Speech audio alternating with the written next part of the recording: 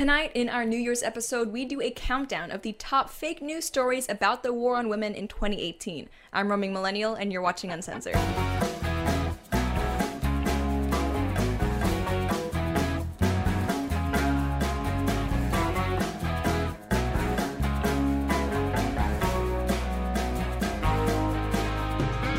Everybody, welcome back to the show. This is our first episode since Christmas, so if you celebrate it, we hope you had a good one. Hope you got to spend some time with your family and friends, and this episode is going to be a special one because we're obviously gearing up for New Year's. Isn't that right, Liam? Yes, as you can see. We both look amazing. So festive. Yeah, fedoras are really in. Yeah, not in the atheist tipping way, but in the festive New Year's way. And in celebration of New Year's, we're going to be doing a countdown. Not a countdown of seconds, but a countdown of the top fake news stories about the war on women that happened in 2018. As a woman, obviously I care about things like equal rights, equal access to different opportunities, but I feel like this year especially is one where these feminist activists really got up in arms about Orange Man specifically and his badness trying to take their rights. Yeah, absolutely. There's definitely this kind of narrative that there is a war on women and that us men are coming to reclaim our sovereignty of you. We're going to start this countdown. Number 4 of the most ridiculous things I've heard, and this is actually something that I saw on Twitter that kind of inspired this video. It's about something called the Violence Against Women Act, which is something that's actually been around since 1994, so a while now, and it's one of those things that I think it expires every 5 years and then it needs to be renewed, and it's been no problem, right? It's a bipartisan thing. There are a lot of good measures in it. But recently it's actually come up for renewal and it's looking like it might not pass, especially with the whole government shutdown thing and Christmas coming up. People like Alyssa Milano specifically, who is the one that I guess clued me into this whole situation, she's framing this very much as Republicans hate women. She's tweeted out, just a reminder, not one Republican has signed on to the reauthorization of the Violence Against Women Act, not one. The Violence Against Women Act expires this week. The law funds programs designed to aid victims of intimate partner violence and sexual assault. And most recently, she asked what kind of country allows its Violence Against Women Act to expire. And then she included one of the president's most famous quotes, "I just start kissing them. It's like a magnet. Just kiss. I don't even wait. And when you're a star, they let you do anything." You guys know the rest. So a lot of people, activists, have equated this act expiring as meaning that violence against women in the U.S. is apparently okay. As it's open season now. It's open season now. Now that this act is gone, you can just, all the domestic abuse you wanted to do before, you can go for it now. All right, as you can see, the fedoras are now gone because some of us are just not whimsical, not in a celebratory spirit. Listen, fedoras were a mistake. Like not just us having them, but like as an invention as a whole. I'm sorry. We were talking about women and how we can now beat them. So... because there will be no Violence on Women Act, so this is why I was able to get my way with taking off the fedoras. You know, I could use physical intimidation, finally, right. to get my way. Finally. The only thing that was preventing men specifically, from just beating women was this specific act, which incidentally was only instituted in the 90s and actually expires or is up for renewal every 5 years. Okay, so the thing with this, we're going to get into the nitty-gritty for a little bit. This is one of those times where calling something like, a Violence Against Women Act gives, I guess, its political proponents the ability to say, oh, what? You're against violence against women? It's like the Patriot Act. You can claim that anyone who opposes the Patriot Act just hates America. Obviously, there is more to this story. Okay, one of the things that this act actually does that was introduced this year where previous versions didn't have it is it extends tribal... native court systems, it extends their reach to include non-native people, which I'm not very familiar with the native court systems. I know that they have some sovereignty, but I can see why that might not be a good idea and it not be about just wanting to beat women or be violent against women. Is it even legal to make an American citizen subject to a non-US federal court within the I don't even know how that would work, More specifically, one of the things that has come under the most fire with this new version of the Violence Against Women Act is that it expands the definition of domestic violence, what exactly it is. Okay, right now, from U.S. Code 4213925, quote, "The term domestic violence includes a felony or misdemeanor crime of violence committed by a current or former spouse or intimate partner of the victim." Right? That's pretty Clear cut, very, very objective, no room for misinterpretation or anything like that. But the revised definition is, quote, the term domestic violence means a pattern of behavior involving the use or attempted use of physical, sexual, verbal, emotional, economic, or technological abuse or any other coercive behavior committed, enabled, or solicited to gain or maintain power and control over a victim. That's pretty broad.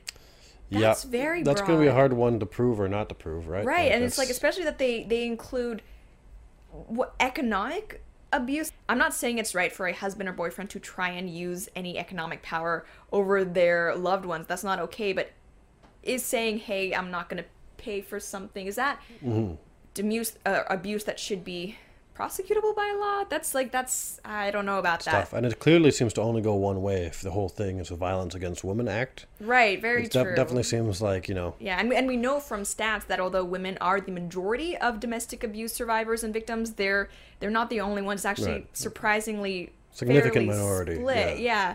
And just, it talks about things like technological abuse. Is that like online bullying or harassment?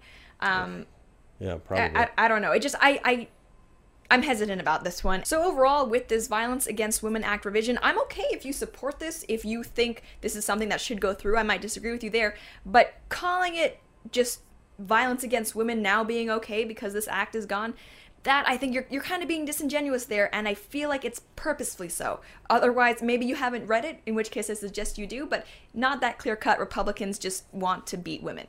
No, that's fake news. And number 3, we have the whole hashtag #MeToo movement, which I think we're all pretty familiar with by now. We've spoken about it a lot on this show for sure. And I was kind of hesitant to include this because on the one hand, and I've mentioned this many times, I do support people being able to come forward, obviously, if they've been abused and be able to address their abuser. But on the other hand, we want to defend Bill Cosby. Right. That's really what Kevin Spacey as well, great guy. Don't take that out of context. But no, seriously. I think there's obviously been room for all of us to recognize the way that power and coercion still play a very big role, especially in certain industries, cough, Hollywood, media, anything where it's kind of like a monopoly where you have these few handful of people in power that can pretty much wreck your career in that industry. And it's been great. There have been people like Harvey Weinstein, like Kevin Spacey, who Bill Cosby have definitely gotten their just desserts. But I think we saw with Kavanaugh, this whole thing has kind of been conflated with not just, hey, let's create an environment where people are able to bring forward any allegations. We look at evidence objectively and kind of make our decision based on that, to an environment where it's just hashtag believe all women. Yeah, no, absolutely. It went a long way from a due process. And it was, in a sense, of course, like good-hearted as a notion to support rape victims or people that say they are rape victims. But on the other hand, there was definitely some injustice towards Justice Kavanaugh. And it was frustrating because anyone who was even talking about, hey, let's just look at the evidence a little bit here, which, by the way, in terms of evidence, there really was none. People weren't talking about that on a certain side. You were called a rape apologist, right? You were accused of wanting to enable predators and things like that. And it's such a false dichotomy, right? Either you believe all women, everything anyone says, no matter about how flimsy the allegations are, no matter the lack of evidence, or you enable rape. Yeah. I mean, literally at one point you had people dressing up as handmaids from The Handmaid's Tale and equating it to that fictional novel. Right. If anyone hasn't seen that series, first off, it's pretty good. I would recommend it, politics aside. But also in that series, there is a theocracy where they forcibly capture women, rape them so they can like carry their children to term, because most women are barren. This is a little bit different than what's happening in the country right now, and I just feel a little bit. But there's room for argument that, And what's really frustrating about this, I think, is that it really cheapens people who have actually gone through the legal system and seen justice or fought for it. Having to do things like present evidence, having to do things like go through a trial, because right now we have kind of mob justice mentality, where you just tweet something out and then that person should be wrecked for the rest of their life. That's not how the legal system is supposed to work. And for the people who do take the time go to the police, file a report, which is really, if you've ever encountered anything like abuse, what you should do.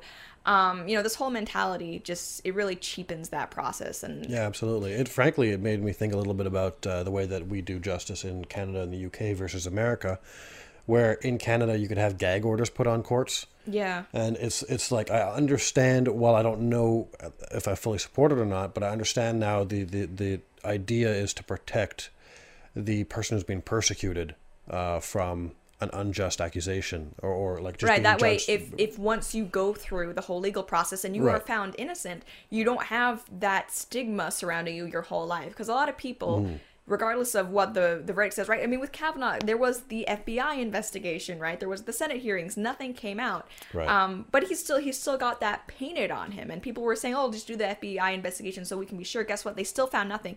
But he's still going to go down as like this horrible person, which I think is really not fair. And it's unfair to paint the U.S. as this country where rape is rampant. I'm not saying it's perfect, but I think people are definitely overhyping the problem. Okay, so now number 2, the war on women's rights, or the war on women's healthcare. This was one that, again, like this a lot of this ties back to Kavanaugh. That was like a rough month, I think, for society. So a lot of places, actually this started maybe even before that with the whole Women's March. When Donald Trump came into office, and since he's been there, there's been this narrative that he is attacking women's rights. And now it's kind of women's healthcare as well. And when you press people who say that kind of thing, and because I've asked, like, what rights specifically is Donald Trump trying to take away from you? They're talking about abortion. And whether you're pro-choice or pro-life, whatever, that's its own discussion, but trying to paint abortion as a synonym for women's rights, no, I find that very disingenuous. Absolutely. And it's like with the Women's March, it was pretty much essentially anti-Trump, pro-choice march, which is a very different thing than just walking for women's rights. Yeah, no, there's a huge difference. I think that they're equating two things that are completely different, right? And it's talking, the whole idea for the abortion argument is that it's not about the women in the case of the pro-life argument. So there's definitely a huge discrepancy there. And if all of women's rights are equated just to having abortion, then they force you to say something like women shouldn't have rights, right? It's another one of those things where they're trying to paint it in a way that they're trying to force you to say something so outrageous, right? They're trying to equate those two terms, and it's a very kind of sinister thing to do, I think. Right, and now not only is it just war on women's rights in general, but now they're also saying specifically it's a war on women's health. I'm looking at an article, Scientific American, it's time to end the war on women's health. And a lot of times with this, they may be talking about things like Medicaid and Medicare, which, like most government programs, are always looking for more funding. And again, that's a conversation to have. I don't think anyone, regardless of your side of the political spectrum, looks at the current U.S. healthcare system and thinks, perfect, looking good, happy with it. But even then, that's not really a women's issue. That's just an everybody issue. No, and I'm sure that they're not going to bring up something like the fat movement, right? Which is a legitimate kind of like women's health issue, I guess. So. Exactly. That actually is a huge strain on the healthcare system. No pun intended. But also with this, abortion is not healthcare. I mean, that's like, even if you're pro-choice, it is an elective medical procedure. But it's not healthcare. I mean, our nose jobs healthcare. Like, every medical procedure is not necessarily healthcare, unless you're talking about something like an ectopic pregnancy, which are not viable, where the fetus implants somewhere other than the uterus. It's actually very dangerous for women. Pro-life laws never exclude that kind of treatment. That actually would be healthcare in that case. But your average elective abortion, which the vast majority of them are, it's not healthcare. Again, you can be pro-choice and support a woman's right to get an abortion. It's still not healthcare, though, and I think it's really important to make that distinction, because your average run-of-the-mill pro-life person, it's not like they're saying don't get pap smears, don't get breast exams, or other things that actually are women's health initiatives. It's just another way where they're trying to tilt the issue in a way that says, oh, Republicans, conservatives, you hate women and we love women, therefore give us abortion. It's ridiculous. Yeah. I think that they're also trying to, even if they see abortion as a means of contraception, which I think is like a pretty evil way of looking at that stuff. And it's increasingly common. Yeah, it is increasingly common. If they see that as a contraceptive measure, there still has to be the argument that somehow contraception is part of, this healthcare as a general spectrum, which traditionally it really isn't. Like, I live in Canada where we have a pretty big social welfare system, a pretty big Medicare system. And if you were to buy condoms, the government's not sponsoring you for them. Right. If you were to buy birth control pills, pretty much any form of birth control, it's not covered by the government because, again, this is an elective thing for most people. There are certain cases where maybe you have a hormone thing. Doctor will say it'd be better for you to be on hormonal birth control, but by and large, birth control, separate issue from just general healthcare. This brings us to number 1, the biggest fake news story about the war on women this year, I think, and this was going around for like weeks and weeks. People ate it up, is that the U.S. is among the top 10 most dangerous places for women. Did you hear about this? I just heard about it as we were getting ready for this episode, but I already knew it in my heart of hearts. That it was the most, of course, right? Because you've been to the U.S., you just see how the women are treated. Yeah, I know. Just beaten on the side of the road, just it's great. Everywhere. It is a really nice place where there's the No Violence on Women Act just opened it up for people. Yeah, exactly. So according to Market Watch in their article, Why the U.S. is one of the most dangerous countries for women, quote, America is the 10th most dangerous place for women to live, according to a recent Thomas Reuters Foundation survey, and ties with Syria as the 3rd most dangerous place for women with regard to sexual violence. The U.S. is also the only Western country to make the top 10, which includes several Middle Eastern and North African countries. And apparently the way they got this information was that, quote, in the survey, which was conducted between March 26th and May 4th, 550 global experts on women's issues ranked the 193 United Nations member states based on rates of violence against women, poor economic resources, lack of access to healthcare, and the prevalence of harmful traditional gender roles. The last one's the real important one. Right, here. the prevalence of harmful traditional gender. And that's what's interesting. They asked 550 global experts on women's issues. What is that? That's anyone with a camera, essentially. Right, that's anyone with a gender studies degrees and a feminist blog. So number 1 is India, then Afghanistan, Syria, Somalia, Saudi Arabia, Pakistan, Democratic Republic of the Congo, Yemen, Nigeria. These are like, you look at these and you're like, okay, I understand why you're on this list. Yeah, female genital mutilation, like a whole bunch of really crappy stuff. And then number 10, United States. Mm-hmm. What's number 11? That's what I want to know. It's going to be something else. So you're like, oh yeah, that right. Makes sense. You're back into this is actual violence against women. So this is obviously was done very, very subjectively. And what's crazy about this is that people were actually believing it. And they talk about the reasons why the U.S. was included, and they mention actually hashtag Me Too as one of the reasons, because it all affects the perception of violence or abuse toward women, which is why I really hate the fact that it's blown that issue entirely out of proportion.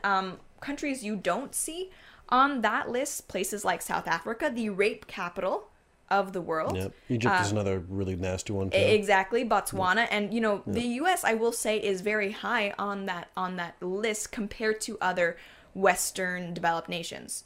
Yeah. Still doesn't mean it's anywhere near a place like South Africa. It seems like there's a total agenda behind that one. Of course. There's no doubt about that. Of course, South Africa isn't on here. Indonesia is another place that is not in the top 10. Women are getting lashed and caned under Sharia law in Indonesia. Not on that list, not a word. There are also countries, I was just looking at this, where marital rape is still legal. There are actually a shocking amount of countries where it is still legal. We're talking about places like Libya, Morocco, Oman, Palestine. Well, Morocco's a real nice place too, isn't it? Oh yeah, those 2 Swedish women or Norwegian. Oh, they were just from different countries, I think. The one was Danish, I think, and the other one, I forget what. But I mean, that's a really good place to visit and try to hitchhike around. And I heard if you're a couple of young women. Mm-hmm, definitely. Slight chance of beheading, and I think rape, was it? I don't know about that. But I wouldn't be surprised. And it's just, this is clearly a political thing, and that's not to say that the U.S. is perfect. Definitely not. No country is perfect. I think we can all be striving to make the world a more safe place, make our neighborhoods more secure. But to put the US on a list with places like Somalia, Afghanistan, India. It's just I can't take you seriously because you're not a serious person. You're making stuff up. And what's also deliciously ironic about this is that countries that are lower than the US on this list include places like Mexico, like Cuba, Nicaragua, things like that, where we traditionally get migrants in from. So it's like, if it's safer there for women than in the US, maybe the US is the shithole country. Right. Maybe they should stay in their own country because it's safer there. Clearly. Maybe it's better over there for them. So that's it for our roundup of the top fake news stories about the war on women we've seen this year. We would love to know what other crazy things you guys have heard of in the comments if you're watching this on YouTube or Facebook or wherever it may be. From everyone at the Uncensored and Blaze TV family, we hope you guys have a great New Year's, and we'll see you next time. Bye.